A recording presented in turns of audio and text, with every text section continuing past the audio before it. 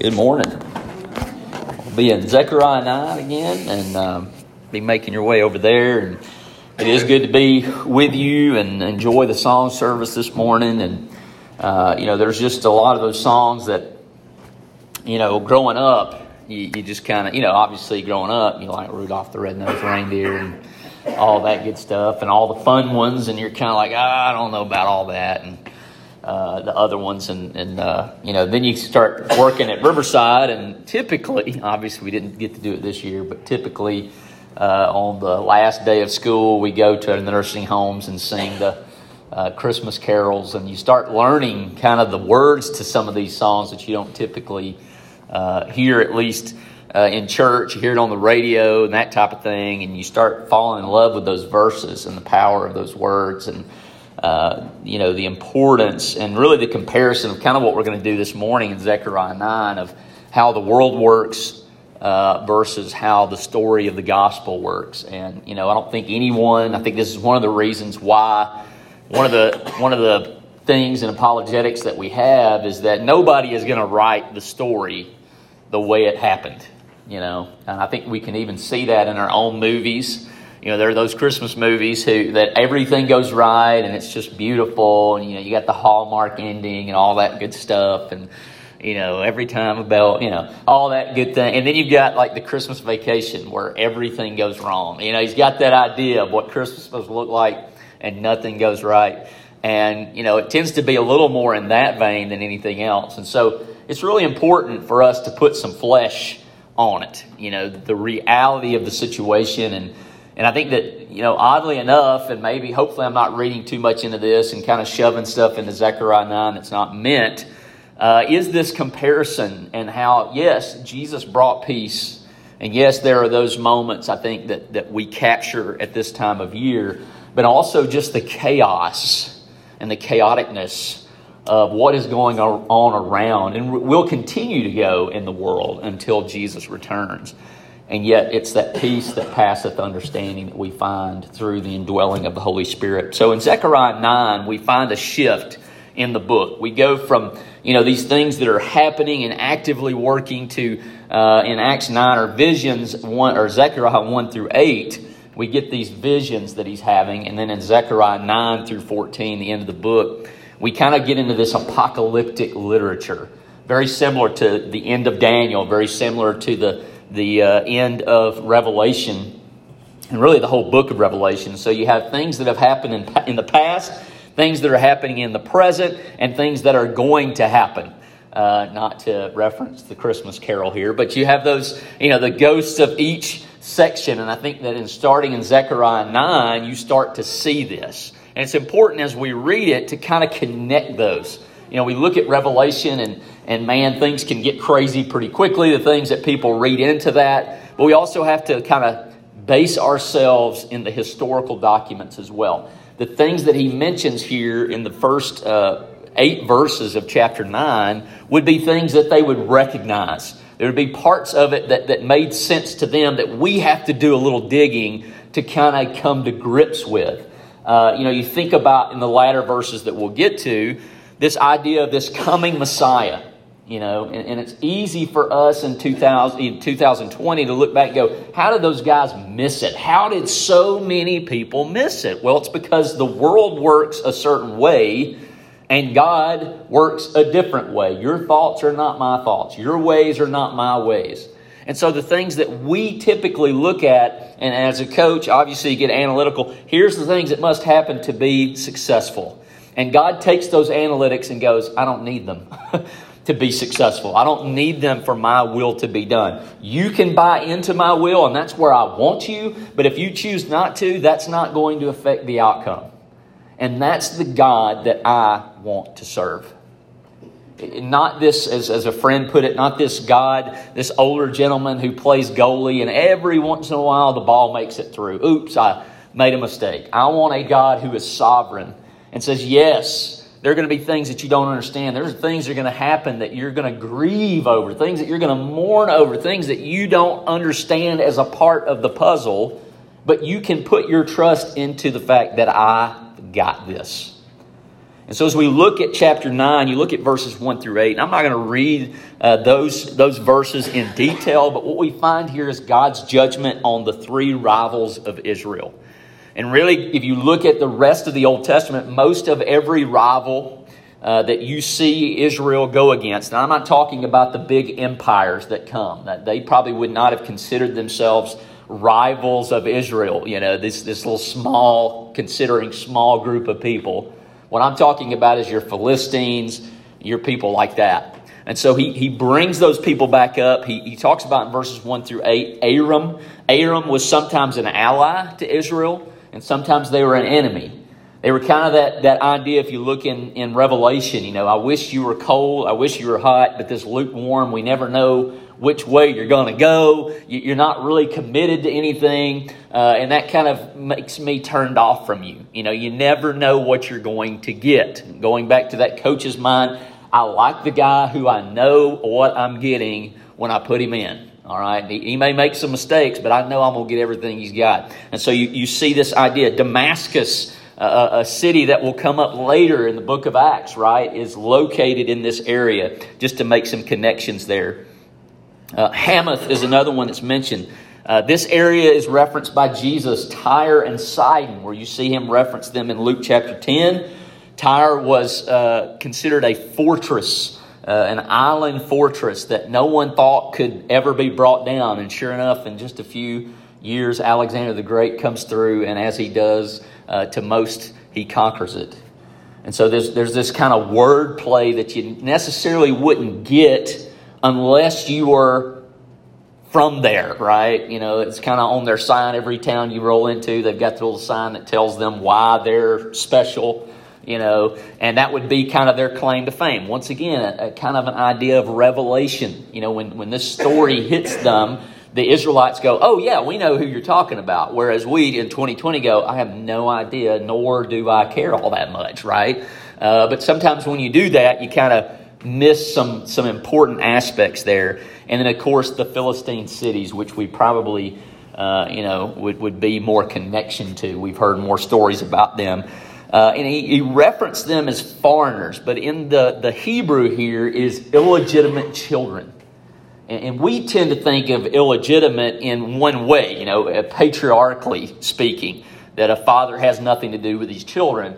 But we know in this spiritual context, it's people who have chosen to distance themselves from the patriarch. These are people who at least have come into contact with Israel enough to make a decision. And even at one point, and this may be an obscure connection here that I'm making that has no business being made, but at one point you even see the Philistines being on the same team with David, which is an interesting little situation that occurs. As David tends to bring these, and once again, here's another messianic idea, these outcasts, or maybe a word that we might use, deplorables, to his cause. People that necessarily the Israelites wouldn't have anything to do with tend to be drawn to David. And of course, we'll see that also, that connection. Also, these are areas that Philip, in Acts chapter 8, verse 40, Philip reaches out to them. And it actually says there towards the end of the text on these cities that they would one day worship God. It mentions how they may have eaten the meat with the blood, which is unclean, but then one day they will worship God. And what we realize in Acts chapter 2, that all of these areas are represented on the day of Pentecost. So in verses 9 through 17, which is where we'll spend the most of our time, we have this comparison, once again, as I mentioned, the way the world sees things and how success is ranked versus how God can use any situation. And as Christmas is a great example of this, we see in the life of Jesus, and a lot of times, once again, we see this peaceful manger scene, and that's great. But there's a lot of chaos going on, right? There's a king that's out to stomp any claim to royalty. He wants to kill this child. There's a lot of things going on. There's a lot of meat and flesh on the bone. There's a lot of chaos. I keep going back to that word, but there's a lot of warfare and peace. And what Jesus brings is this amazing comparison of warfare and peace. And immediately in my mind, it comes to that discussion we talked about a few weeks ago between Jesus and Pilate. if my kingdom is not of this world, right? But if they were, there would be a fight, and we can infer in that God would win. It's not even close. It wouldn't even be a competition. Once again, comparing the fact that, would Israel really be much of a blip on the radar to the empires of the world? It was just another area to be conquered. And yet, even through those empires, as we've studied the prophets, what does God do? He brings a leader. All of the chaos that happens, you think about all the empires that rise to power, and what's the consistent one? Daniel. Even in the situation where he says, hey, you've given me this great message. I'm gonna put you in second in command, right? And Daniel's got to just be scratching his head like, I just told you that your kingdom would be over in the matter of hours. What does this even mean to me? And so you see in the chaos and the warfare and the stubbornness of the world that God is able to bring, and as we say, the cream rises to the top. Not because of who they are, but who God is. In verse 9, rejoice, O people of Zion. Shout in triumph, O people of Jerusalem. Look, your king is coming to you. He is righteous and victorious, yet he is humble, riding on a donkey's colt. So compare that, right? How many of us equate, and especially put yourself in the ancient Old Testament, how many of them would equate victorious with humility? Right? And it's hard for us. We have a chaotic world, but I don't know that we even touch the hem of the garment of what's going on at this point in human history. And really, it's hard for me. I see a little headline in Germany. I don't care about Germany. What's going on in America, right? And it's hard for me to even connect with people on the other side of the planet, but much less 900 BC, 500 BC, and all the chaos that's going on. And he says, hey, here's how you're going to know that your king is different. That he's going to be victorious. And in being victorious, he's going to be humble. And we can even go so far as to quote the New Testament, even humble enough for the death on a cross. Obedient. Once again, nobody is going to write that story. Death is not on the equation, right, of a great story, of a great winning, victorious, right? We think of death as the opposite of being victorious until Jesus shows up. I will remove the battle chariots from Israel and the war horses from Jerusalem. I will destroy all the weapons used in battle, and your king will bring peace to the nations. Right? We have that phrase, walk softly and carry a big stick. All right? We from a government standpoint, we say the best offense is a good defense. That's going bye-bye. Sadly, it hurts my heart to say that, but we have to have a military, and we have to have might, and we have to show off what we got from time to time to ward off this. And he's saying that's not how the kingdom of God works. He's going to take away. He doesn't need those things to be victorious. He doesn't, once again, Pilate. If my kingdom was this world, it wouldn't matter what you tried to do. It wouldn't matter what weapons you have.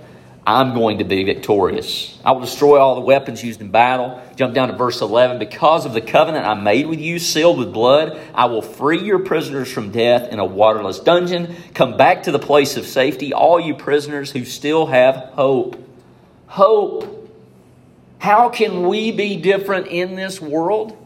To live with hope. To live with hope. There are so many people out there who are hopeless. And as sad as that is, what a great opportunity we have. The smallest aspect of kindness, the little meager kindness that I can somehow put out in the world can be used as a seed. Right? That idea of a mustard seed. I mean, if you took a pen and you dotted your hand, that's the size of a mustard seed that grows into a tremendous kingdom that squeezes out room, that is aggressive, that is offensive, that will one day rule the entire world. We see that in aspects, right? This morning we worship along with people all over this planet who believe the same things that we do, in the fact that it all begins with Jesus as Lord. Whitney has been on this prayer call a couple of nights a week, dealing with everything that's going on in our country. And there are people all over the world praying for our country. And it's just an amazing thing to me that just, and some of it's weird. Some of it I'm not used to. They're blowing shofars and they're doing all that stuff. And to me, I'm like, man, that's just weird. Like, I don't get that. I'm not into that whole thing. But they're doing it in faith, right? It's that meager, that dot of a mustard seed that can change the entire world, that God can use what you can possibly give. We've seen that this morning in action. I appreciate the prayer so much that our hearts and her heart would be in the right place. But really, what's it all about? It's showing kindness. And then what the world does with that, the world does with that, and we're not shocked by that. The world is the world. Paul himself says it multiple times. You can't expect what Jesus gives us from the world. You don't expect water from a dry well. But boy, there are people out there, they're pumping as hard as they can, and they think they're going to get something other than what they've already got for thousands of years. But we have a well that does not run dry. Freedom to the prisoners. Come back to the place of safety. All you prisoners who still have hope, I promise this very day that I will repay 2 blessings for each of your troubles. Judah is my bow and Israel is my arrow. Jerusalem is my sword. Now notice who he mentions. He mentions this idea of unification. He's going to bring people together. There are times where Jesus says, I've come to really want to bring people together, but some people will not be able to handle the sword. The sword will divide. I will set people against one another. And once again, he's trying to give you as much of a heads up. Can you imagine being Jesus and knowing what Jesus knew and trying in some shape, form, or fashion to give us a heads up on what's coming? I think of the frustration John must have felt in Revelation, right? Trying to tell us what heaven is like using earthly symbols and objects and going, well, this is what, and trying to explain those things, and we've probably all been there, when we try to explain things to young people, and maybe they just kind of give us that, I just don't know what's look, like, oh, I wish I could shake you. And sometimes I do shake them and it's like, this does not help anything.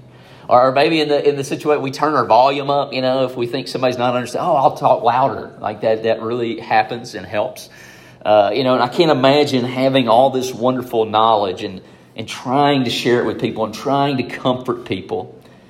The Lord of Heaven's armies, his people will protect his people, and they will defeat their enemies by hurling great stones. And this is interesting because it kind of mentions this, not to get off track too much, but the Maccabees in the 100 BC, the Maccabees revolt against the Greeks and have a lot of success and actually are able to run them out. And kind of their tactics that they would have used against the strongholds. This is somewhat fulfilled in that, what he's talking about here. Verse 16, on that day the Lord their God will rescue his people, just as a shepherd rescues his sheep. They will sparkle in his land like jewels in a crown. How wonderful and beautiful they will be. The young men will thrive on abundant grain, and the young women will flourish on new wine. And as we wrap up our time together, I do want to look at verse 16 as he talks about a shepherd.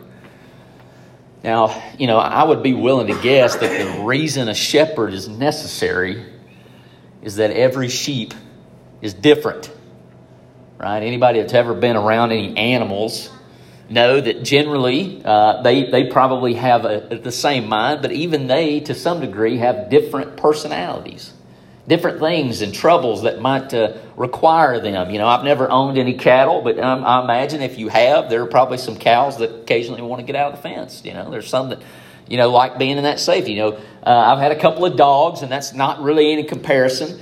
But, Sadie, if she got outside, she was on the other side of the neighborhood. Like, done, gone. You can't let her out because she's just going to be eating all the cat food of the neighbors and everybody else, whatever, she's going to be gone. She's, the dog we've got now stays close to home. I want to make sure I can see my people, all right? Got to go do my thing, come back, see my people, go do my thing, see my people, And even they have different personalities. So the whole need for a shepherd is the fact that there's this whole idea that sheep tend to scatter. And they need direction. And all of a sudden, we see the connection, right? It's very easy for me, and I'm sure people would lock me into the 99, right? The 99. Oh, well, he's safely in the house, right? He's in there. But what we have to realize is that all of us at some point were the one.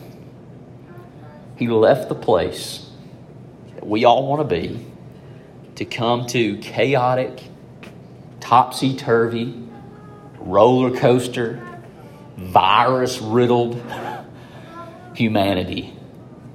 And he put all of that on the line so that we might choose him. That we might choose him. I think about the knowledge of germs in the time of Jesus, right? Even in modern science, and Rick, you could disagree with me if you're in the house, but even in modern science, our idea of a cell has changed from, and I've heard it put this way, like the original thought was it was a, Model T, but what we know now is it's more like a Saturn V rocket. It's got all these different things that, nobody could think of that being in there. And Jesus knew all that. He knows us better than we know ourselves. He knew that we could not choose him. He knew that we would face grief and struggle and have a mourning so deep that we can't express it to other people. But he knows. And depending on your relationship with him this morning, the knowing can be a scary thing. Because I'll be honest, as a Enneagram 7 and a positive, happy-go-lucky guy, there's a lot of things about myself I'd rather not know. And if I don't want to know them, I certainly don't want anybody else to know them. And yet he does. And that can be intimidating. If you leave out the fact that he knows and he loves you anyways. That didn't stop him from leaving the throne of heaven to come after you with everything he's got. Willing to take everything that we could throw at him, including the nails, the crown of thorns. I think about all the things in the last 5 years that I could have done without had I had the choice, right? And that was to save my own life. And yet the Savior chose to take all those things and more to save ours. This morning, if you have any need whatsoever, and I've been around long enough to know that every human being has a need, and maybe it's one that you're not even acquainted with, or maybe you didn't know till you came this morning that, hey, I need this, then we would love nothing more than to help you. We've assisted a stranger this morning, and as awesome as that is, we certainly do not want members of our body to leave here and not know that we're here for you as well. If you're not a member, if you're not a Christian, if you've not followed Christ, you've not obeyed what he says, there is a tremendous opportunity, and this is one of them. And I pray that amongst all my historical and all the stuff that I like to get into, and maybe you're like, dude, let's move on, let's get to something else, that somewhere in there, something hit you in your heart and convicted you to give your life to him. And if that's the case, we're going to sing this song, and that's a great opportunity. After that, we're actually going to do share time. That may be even a better opportunity. If you've fallen away and you just need to make that public and you want our encouragement, or maybe you're like me and every time I hear the truth, there's something that needs to be changed. We're here for you, and that encouragement comes with this song, that right where you're sitting, that can happen. Because God, not because of how great we are and what a great eloquent speaker I am. Eloquence is not really, should not even be like my characteristic, because that's not the case. But if there's something in there that you need to change, why not do it right now as we stand and sing?